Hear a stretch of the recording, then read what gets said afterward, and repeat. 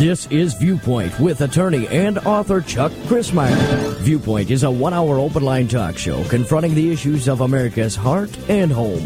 To express your viewpoint, please call 804-754-1988. That's 804-754-1988. And now, with today's edition of Viewpoint, here is Chuck Crismier. Can America be fixed? That was the interesting headline in Israel National News, the latest issue, with the subtitle, Faith in God Must Be Restored. It is sorely lacking. It was a piece written by Dr. Joseph Frager, a Jewish man, again, published in the latest issue of Israel National News.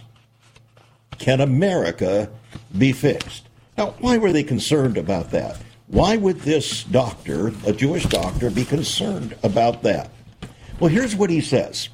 Family values must make a serious comeback in America. Without strong family bonds and loyalty, society goes into a freefall.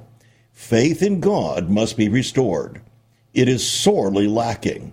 Can America be fixed?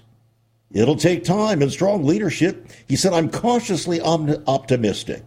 Well, cautiously optimistic is a very nice way, a politically correct way to say, I doubt it. But I hope. And today on Viewpoint, we ask the same question, can America be fixed? Well, is that what God's concern is, that America be fixed? Or is it God's concern that Americans be fixed? That Americans be living a godly life amid these times that try men's souls? That's the real question before us here today on Viewpoint. Even though this broadcast is sponsored by Save America Ministries, people would say, well, why would you say something like, it doesn't really make all that much difference if America can be fixed? Well, the reason is because God is not a respecter of nations in that sense. He's committed himself to honor and bless those that will bless him. I will honor those that honor me, said the Lord through Samuel the prophet. So if we're not honoring the Lord, then what are we doing? What is all this about anyway? Well, today on Viewpoint, we want to talk about that. But we also want to talk about it in the context of these actual days in which we're living. In front of me is a piece written by Pastor Greg Laurie. Pastor Greg Laurie is the pastor of a very large congregation in Southern California, and he writes this interesting piece. By the way, if you're not aware of it, Greg Laurie was one of the feature characters in the most recent movie, The Jesus Revolution, because he came to the Lord as a result of the Jesus Revolution there with Chuck Smith, the senior in Southern California. Well, he now is pastor of this very large congregation in Riverside, California, and he writes a piece on WorldNet Daily titled, Walking with God in the Last Days.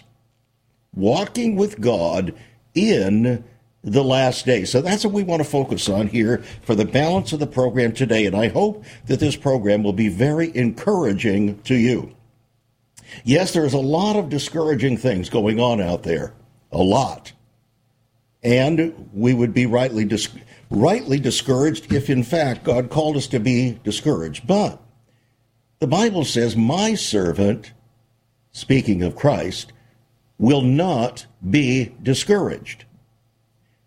Joshua, a forerunner of Christ, bearing the same similar name, was told by God to be strong and courageous and to not be dismayed, for the Lord his God would be with him wherever he went. Do you believe that the Lord God would be with you wherever you are amid these last days, as Greg Laurie has proclaimed? He said it's clear that we're living in the last days. Now, this is a very strong statement coming from the pastor of such a large church who isn't necessarily prone to make statements like this. Have you noticed increasingly across the country, more and more pastors and parachurch leaders and so on are, in fact, voicing similar kinds of words? It's clear that we're living in the last days, he said. So here's the question. What should we be doing in light of that? He says the Bible tells us about a man named Enoch who was living during the end times of his own day because he lived in the period before the flood, before God judged planet Earth the first time. Enoch had what might be described as a solo rapture. He personally was caught up to meet the Lord, and there was no other illustration of the Bible like that. But here's what the Old Testament book of Genesis says about Enoch. When Enoch was 65 years old, he became the father of Methuselah. And after the birth of Methuselah, Enoch lived in close fellowship with God for another 300 years. Enoch lived 365 years all told, walking in close fellowship with God. And then one day, the Bible says, God took him. So from that, we get four truths, as Greg Laurie explains, from Enoch's life that are relevant for you, for me, for believers living in these last days. First, we need to walk with God. And we need to live lives that are pleasing to God. And if we want to walk with God, then we need to be in sync with him. Obviously, as the Bible says, can two walk together unless they be agreed? So walking with God doesn't mean running ahead of him or lagging behind him. It means staying in sync with him. That's what I try to do when I walk with my wife and she walks with me. Christians should have appointments with God. Every day, we should have an appointment to read the Bible and pray, and we need to keep our appointments. My wife and I do that every single day and have committed to do that for the past about 30 years now. We need to keep our appointments. Not only did Enoch walk with God, but he also lived a life that was pleasing to God. So the Bible tells us it was by faith that Enoch was taken up to heaven without dying. He just disappeared. A solo rapture, because God took him. For before he was taken up, he was known as a person who pleased God. Are you known as a person that pleases God? How about your walk with the Lord? Every day, we face three possible motivations, says Greg Laurie, about who we are to please. You can please yourself, you can seek to please other people, or you can seek to please God, but you can't do all three. So, if we choose to please God, not everybody is going to be happy about it. If we live a godly life and stand for truth, we're going to face opposition. And the Bible says that all who desire to live godly in Christ Jesus are going to suffer persecution. So, like Enoch, we need to walk with God in the days that you and I are living in. And we should want to live lives that are pleasing to him and conduct ourselves accordingly. Well, this matter of walking with God has really gripped my heart. It's gripped my heart because of a very unusual piece of music that is just running over and over and over and over in my mind and heart. And I want to share it with you here today on Viewpoint. No, I'm not going to sing it. Love to, but I'm not going to. I'll let somebody else communicate it to you, and you won't be disappointed. We'll be right back. Once upon a time, children could pray and read their Bibles in school. Divorces were practically unknown, as was child abuse. In our once great America, virginity and chastity were popular virtues and homosexuality was an abomination. So what happened in just one generation? Hi, I'm Chuck Crismire, and I urge you to join me daily on Viewpoint, where we discuss the most challenging issues touching our hearts and homes. Could America's moral slide relate to the fourth commandment? Listen to Viewpoint on this radio station or anytime at saveus.org.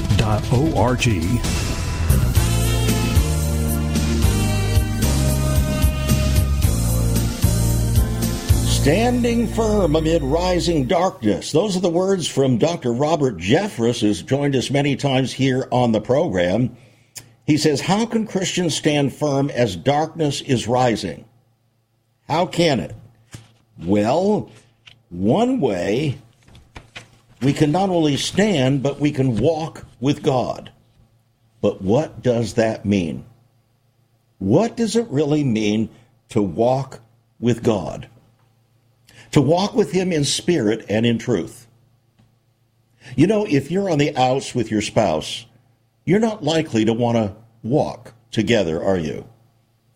No, you're not likely to want to walk together, and certainly you're not likely to want to hold hands together because you're out of sync with one another. An awful lot of professing Christians are out of sync with the Lord. They're just not prepared to walk with him in spirit and in truth. As the song In the Garden said, I come to the garden alone while the dew is still on the roses. Well, many Christians are coming to the garden alone, and they're leaving on the lawn because Christ isn't meeting with them, as the song indicates.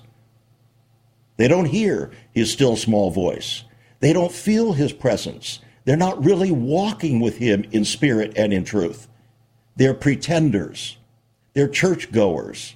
They're people who claim certain theological truths or claim that they've made an encounter with God at a Billy Graham rally or by raising their hand in some revival meeting somewhere or signing a card or whatever, but they're just not walking with God. And certainly not like Enoch. But friends, as we are moving inexorably toward the second coming of Christ, which all of these leaders are saying, we're just in that moment of time right now. So let's just own up to it. We're in that time. Now what? What are we going to do? How are we going to stand in the evil day? And how are we going to do more than just stand? How are we going to press forward in real life, in real time, truly being salt and light? We're going to have to walk with God. We're not going to run so much. We'll run and not be weary and walk and not faint. Yes, we're going to do that. But we want to walk with him and talk with him. And we don't want to have our ears all clogged up with social media and all kinds of noise coming in through electronic and digital devices. We want to be able to hear his voice. Dr. Robert Jeffress says, why hasn't Jesus come back again? It's not that he's slow about keeping his promise, as some have said. It's so that some more may repent and find eternal life. God's delaying judgment to give people a chance to repent. Even those who profess his name, he's given a chance to repent. But unfortunately, said Jeffress, so many Christians don't understand that. They don't understand their role in the culture right now. Christians either go to one of three extremes. Two of the extremes, one is correct. Some Christians, when it comes to the culture, they decide to isolate themselves from the culture. Other Christians go to the opposite extreme. Instead of isolating themselves from the culture, they identify with the culture and are running with the culture and walking with the culture and becoming the culture. So they adopt the values of the culture. But God says we're to be distinctive. We're to influence the world, but not have the world influence us. So Jeffress concludes with these words, ladies and gentlemen, the reason we push back against the culture, the reason we push back against evil is not to save America. Did you know, as Christians, we have not been called to save America? That's not the call of the Church of Jesus Christ.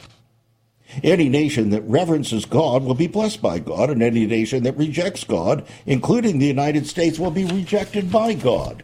By the way, these are powerful statements coming from Dr. Robert Jeffress, who was heavily involved in the 2016 election. Our call is not to save America. Our call is to save Americans. Friends, if you've never understood this before, he is expressing precisely what the existence and purpose of this ministry is for. It's not about saving America as a corporate entity. It's about saving Americans because we are called we the people. So our call is to save America from the coming judgment of God by introducing them to faith in Christ and helping them to walk with Christ. So he says, listen, if your goal in life is peace, prosperity, pleasure, the avoidance of any kind of pain, if that's your real goal in life, these are terrible times in which to be alive. These are truly frightening days, he says. You have every right to be fearful. We'll yell, you do have every right to be fearful. But that's not where God wants to leave us. He doesn't want to leave us as fearful people, because fear has torment. And so, that brings us to the song to which I alluded. And I want to encourage you with this song, and it has a history to it. It has a wonderful history to it. The year was 1951, as I recall. There was a fella who was an Italian, a young Italian singer named Konstantin Kallinikos. He came to America and changed his name, adopting his mother's name, Mario Lanza. And that's what he's known by, Mario Lanza. Well, the interesting thing about Mario Lanza is that people began to realize he had the most extraordinary voice, perhaps one of the most extraordinary voices in the world. So extraordinary was his voice that he actually was placed in the role to fill the place of Enrico Caruso, who had passed away. It was a movie around Enrico Caruso's life. He was deemed to be the greatest voice that ever had graced this planet. That is until Mario Lanza. So Mario Lanza played Enrico Caruso in the movie in America. It was the best-selling movie of that time, believe it or not. Well, that's not all. As a result of his growing prominence because of this amazing voice, he was asked to take the leading role in another movie called The Student Prince. The Student Prince, actually it was a German opera, but it was put into a movie by Metro-Goldwyn-Mayer, and the key song of that movie was to be sung by Mario Lanza. It's called I'll Walk with God. Maybe you've heard it. I remember hearing it early on in my life, and it inspired me early on in my life. I'll walk with God. It inspires listeners by reminding them of the importance of faith and hope and trust in the face of life's challenges. Although I'll Walk with God originated from the Western operatic tradition, its message of faith and devotion transcends cultural boundaries, and the song resonates with audiences all over the world. Over the years, there have been a number of different artists who have sung the song I'll Walk with God to honor the song's timeless and universal message. That song's timeless message continues to inspire yours truly, reminding me and us that even in the darkest moments, we never walk alone. And so I want you to listen carefully. As best we can transmit this to you here on the air today, I'll walk from God, I'll walk with God, the key of the movie The Student Prince. This time, not sung by Mario Lanza, but by Russell Watson, who I think will come through a little clearer for you today. Please listen and be encouraged.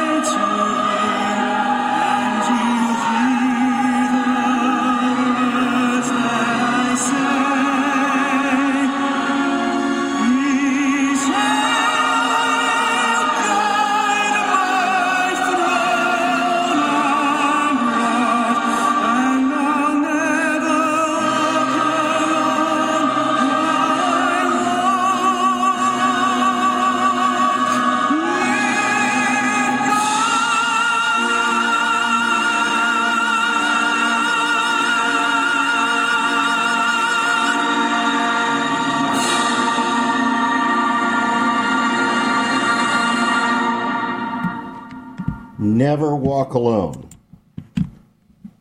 while we walk with God. But what does that mean to walk with God? What in the world does it mean to walk with God? I remember another wonderful song. Somewhat of a haunting song for me, very encouraging. It was sung actually by Elvis Presley. You'll never walk alone. You'll never walk alone. When you walk through the storm, keep your head up high and don't be afraid of the dark. At the end of the storm is a golden sky and the sweet silver song of a lark. So walk on through the wind, walk on through the rain. Though your dreams be tossed and thrown, walk on with hope in your heart that you'll never walk alone. You'll never, ever walk alone. Now that's God's promise to you and to me.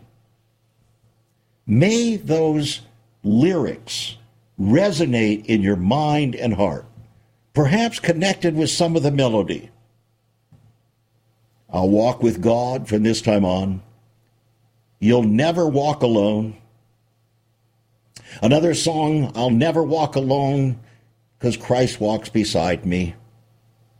There's something about this walk business that's very precious to the mind and heart of God, and it needs to be more precious to you and to me as we see the signs of the times wrapping their arms around us, well, maybe not with such encouragement.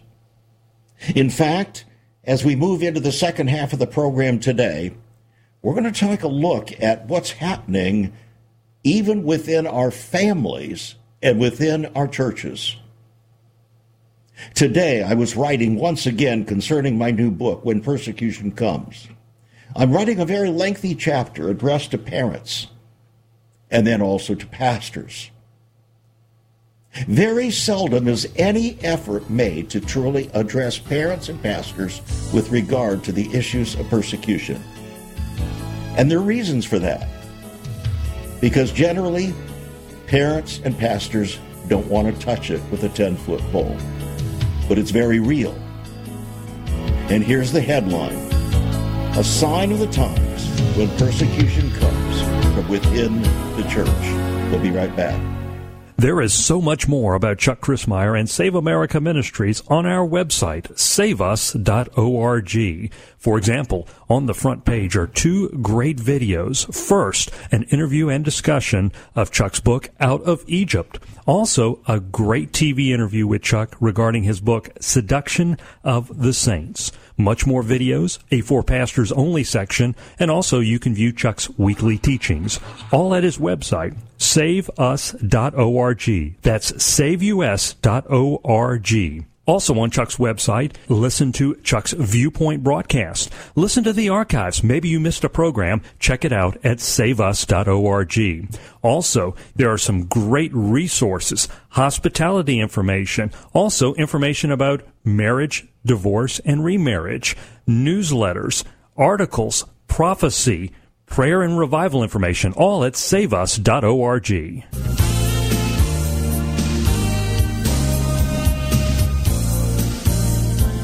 A sign of the times when persecution comes from within the church. Very interesting. How about when persecution comes within the family? Another article before me, what the Bible says about persecution from family members. Jesus' words in Luke chapter 14, in the warnings of possible costs to people, to parents, to children, grandparents. He says that we have to expect the loss of the respect and association of those that we feel the most affection for, even family members. They're not going to appreciate the changes we've made in our lives. They are yet blinded because God has not removed the veil covering their spiritual perceptions. And this happens to many, many of us. Jesus warned that our lives may become seriously unstable, as outsiders might judge it. He suggests that the convert may become somewhat itinerant, seeming to have an unsettled existence. He also suggests that following him would put demands on our lives and time that might cut close family members to the quick, perhaps even turning them into enemies. Christ makes plain that despite God's well-known mercy, he wants our wholehearted, unreserved loyalty with no yearning ever to turn back in our former lives. It's in meeting challenges like these that the potential costs become reality. Persecution within families, persecution within churches. Unfortunately, that's what we're really dealing with now, increasingly, and perhaps you're actually dealing with it in your own life. Are you? Are you dealing with it in your own life? Well, today on Viewpoint, again, we're going to take a look at this, and I'm glad, as I said, that you have joined us. I want to share some words with you from the manuscript, handwritten manuscript that I have just penned to the paper this very day. It's in the chapter called Parents and Persecution, Preparing. Persecution from within the flock, whether from family or the purported family of God, is perhaps the most painful and lamentable of all, precisely because it breeds what we believe, breaches what we believe were trusting relationships. Both Jesus and King David, a man after God's own heart, experienced such horrific betrayal. Jesus was betrayed by Judas, a part of the disciple family, with a kiss of death. David was betrayed by Ahithophel, his deeply trusted friend, advisor, and confidant, that would have consigned David to death at the betrayal of David's own son, Absalom. Here was a double betrayal, a treasonous conspiracy against the very one upon whose eternal throne the Lord of glory was to rule and reign. Interestingly, almost David's entire nation, the 10 northern tribes of Israel, ultimately rose up against the continuity of David's God-ordained reign.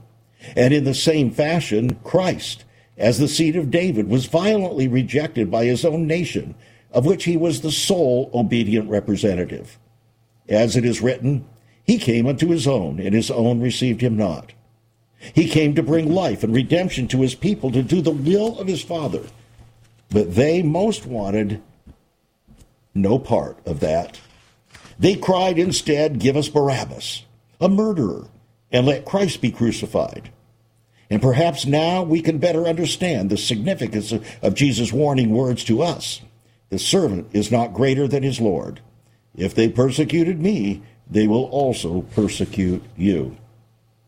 Well, unfortunately, the persecution of which Jesus warned was not only from without, but also from within families and gatherings of purported followers of Christ himself. No true and faithful parent or pastor desires such painful persecution born of betrayal, revealed in outright rejection of all or many aspects of the Christian faith. But it is even now shockingly being progressively revealed throughout the West and America. Individual converts to Christ have, for 2 millennia now, experienced rejection and violent retributive reaction from family and clan and culture, but seldom have Christian families in the so-called Christian West experienced this vitriolic attitude, increasingly displayed by family members, causing perplexity among parents and serious-minded pastors. What's happening? Why is this new phenomenon invading our homes, causing a breakdown of communication and fractured relationships, jeopardizing any binding fraternal spirit, and devastating any sincere and long-term hope for the eternal salvation of those we love? It's the intensity of this phenomenon seeming to sweep like a tsunami over our homes and fellowships that reveals the reality of Jesus' warning of this very development before his return. But what faith-threatening forces are collectively amassing this assault? What are the expected consequences? And how must we respond both in spirit and in truth? Well, before we can attempt an answer to these questions, we have to be frank concerning our Lord's descriptive warning of this otherwise frightening scene of severe persecution from within otherwise trusting relationships. Take a deep breath and then consider the reality many are now facing or will soon face, confident that it is God who will work in and through us, both to will and to do of his good pleasure, yes, even when unrighteously persecuted. Unrighteously persecuted. So I ask you the question, friends, have you experienced any of this within your family yet? I guarantee you we have. I guarantee you we have, and we know of many other families who have and are. There are various levels of it. A complete change of moral and spiritual outlooks that are contrary to the word, the will, and the ways of God, and pitting parents against children, children against parents, and against grandparents. But here's what Jesus said. And you shall be betrayed both by parents and brethren, and kinsfolks and friends, and some of you they shall cause to be put to death. And you shall be hated of all men for my name's sake. In your patience possess ye your souls. If the world hate you, you know that it hated me before it hated you. If you were of the world would love his own. But because you are not of the world, you are not of the world. Therefore the world hates you. These things have I spoken unto you, that you should not be offended.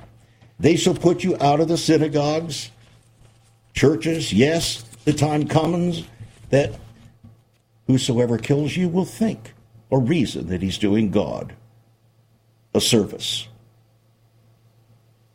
So perhaps we need to take an honest look at the real but insidious forces invading our homes and families that are creating attitudes and behaviors that are bringing chaos and distress, thus establishing an environment leading to eventual persecution of family members.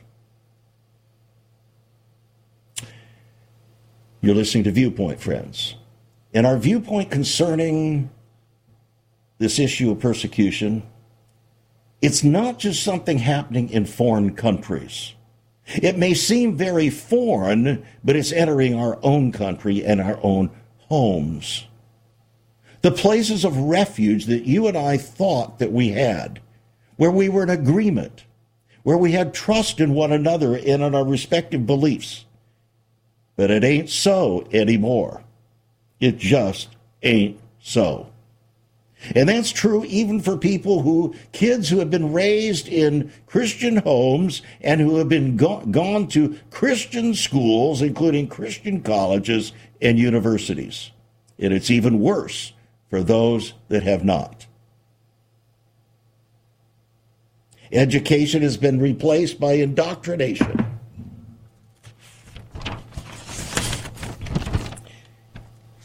Culture has replaced Christ, and the pursuit of happiness has replaced holiness. And in the second section, the last segment of the program here today, we want to focus particularly on persecution within the church. Yes, we have it in the family, but it's in the church too. And the reason it's in the church is because it's in the family. And the reason it's in the family is because it's also in the church. Parents are afraid to deal with it. Pastors are afraid to deal with it, and everybody has become a people pleaser. It's almost as if we're not really walking with God. Because if we were, we would be in a total agreement with him, wouldn't we? If we were really walking with God, we'd be in total agreement with him. When we get back,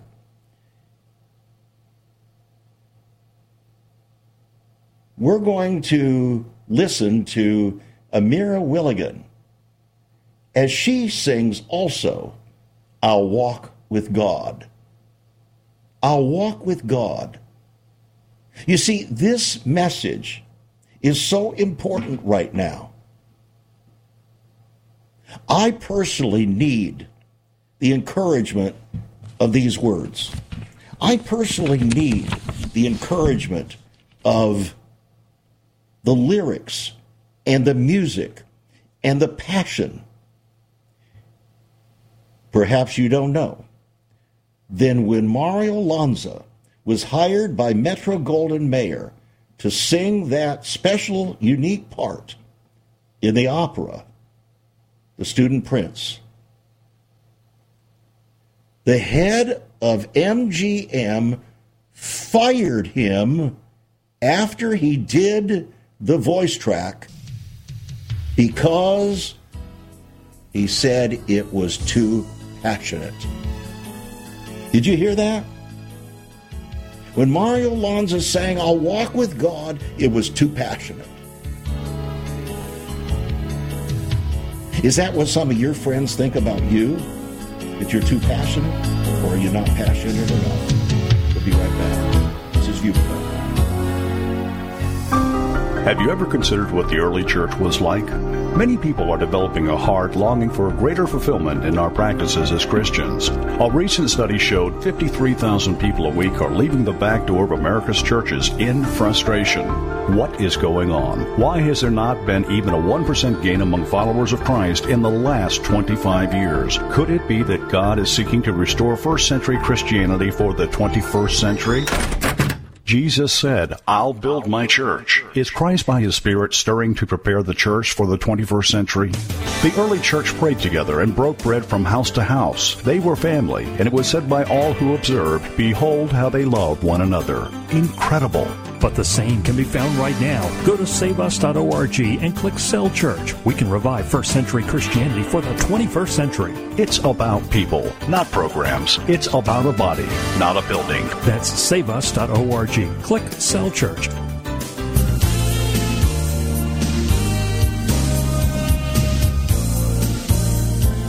Welcome back to Viewpoint. Before we begin looking at the insult of persecution within the church and how it is coming about, we want to hear again the words of this wonderful song, I'll Walk with God, this time from Amira Willigan.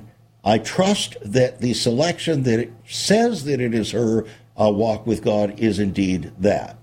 Here we go.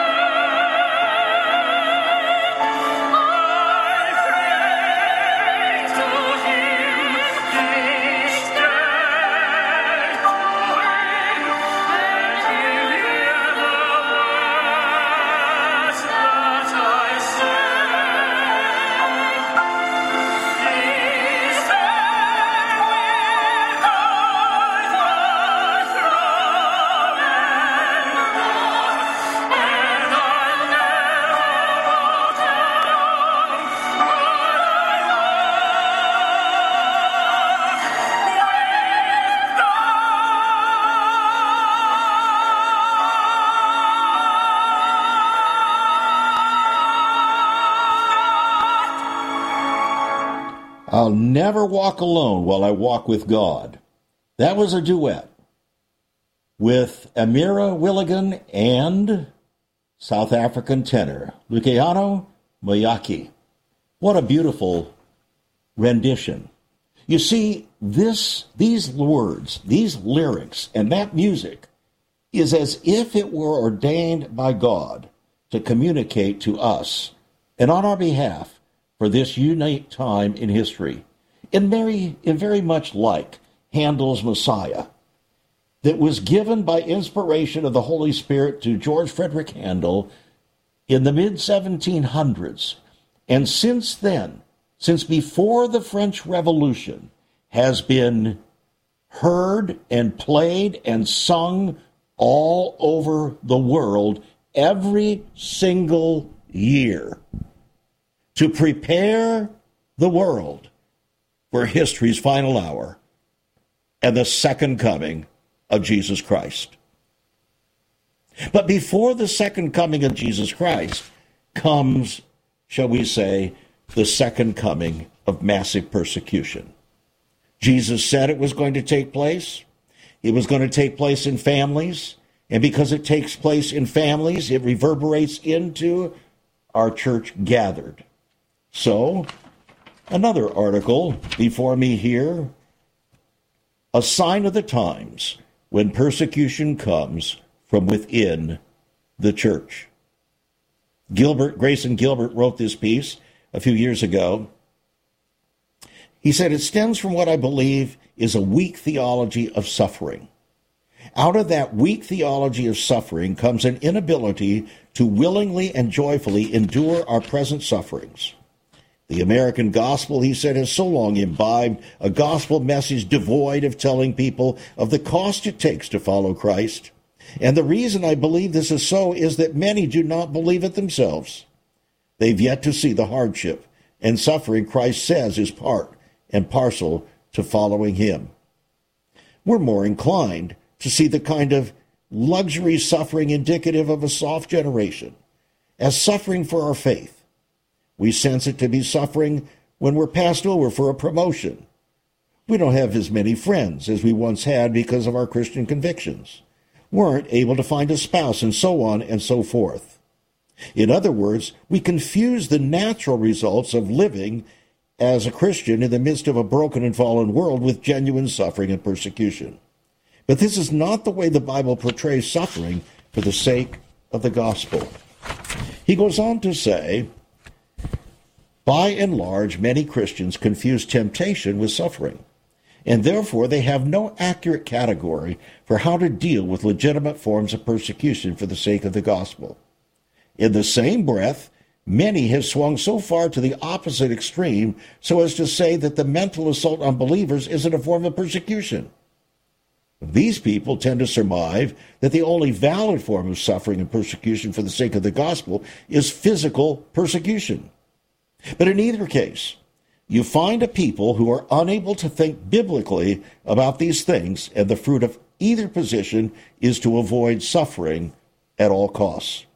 One side will claim suffering is of the accuser, while the other side will claim suffering is of our own concoction. Neither are prepared to handle it when it inevitably comes. And sadly, when it does come, many fall away because of their foundation is not built upon counting the necessary costs of following Christ on his road to the cross. To put it another way, one sees persecution behind everything, while the other sees persecution behind nothing. And both will be completely blindsided when they actually experience any kind of suffering firsthand. When the church is not on guard and equipped to deal with these things, it's only a matter of time before they savagely rip one another to shreds with their teeth. He concludes by saying, I firmly believe that we will soon see those professing to be Christians turn on other Christians in order to save themselves, and it's already starting to happen. As in the days of Micah, we have come to the point where we ought to heed the imperative that we do not trust in a neighbor, do not have confidence in a friend. From her who lies in your bosom, guard your lips. For son treats father contemptuously, Daughter rises up against her mother, and daughter-in-law against her mother-in-law. A man's enemies become those of his own household. What this means is that we're coming to a point where the church itself is the place where we ought to expect persecution rather than just the culture that we live in. Time is swiftly coming where few men and women of honor will remain. Christ himself quoted Micah to describe the division that would come in our most intimate relationships as a result of following him in the latter days.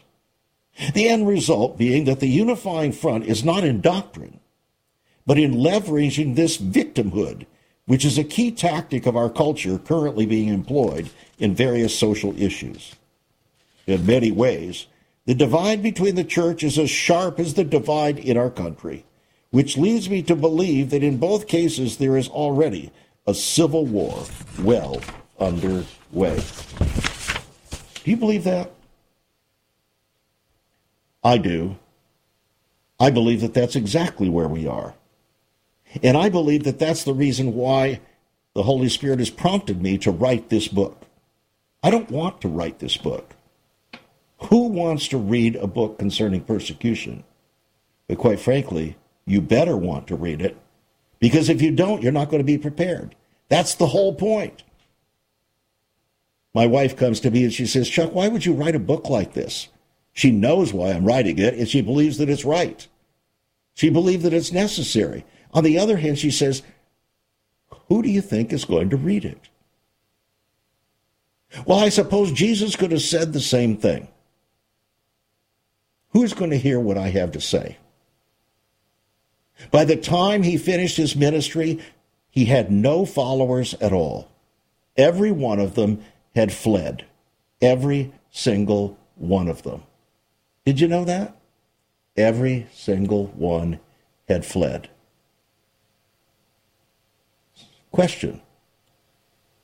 Are you really walking with God? Would your kids believe that? I didn't say, are you really going to church?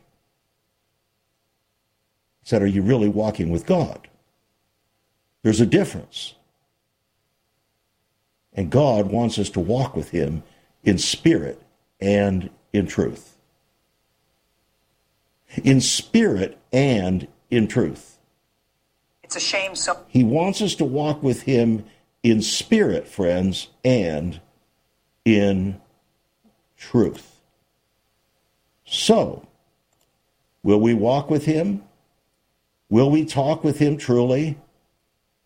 Will he be able to tell us that we are his own, so that the joy we share as we tarry there, none other has ever known?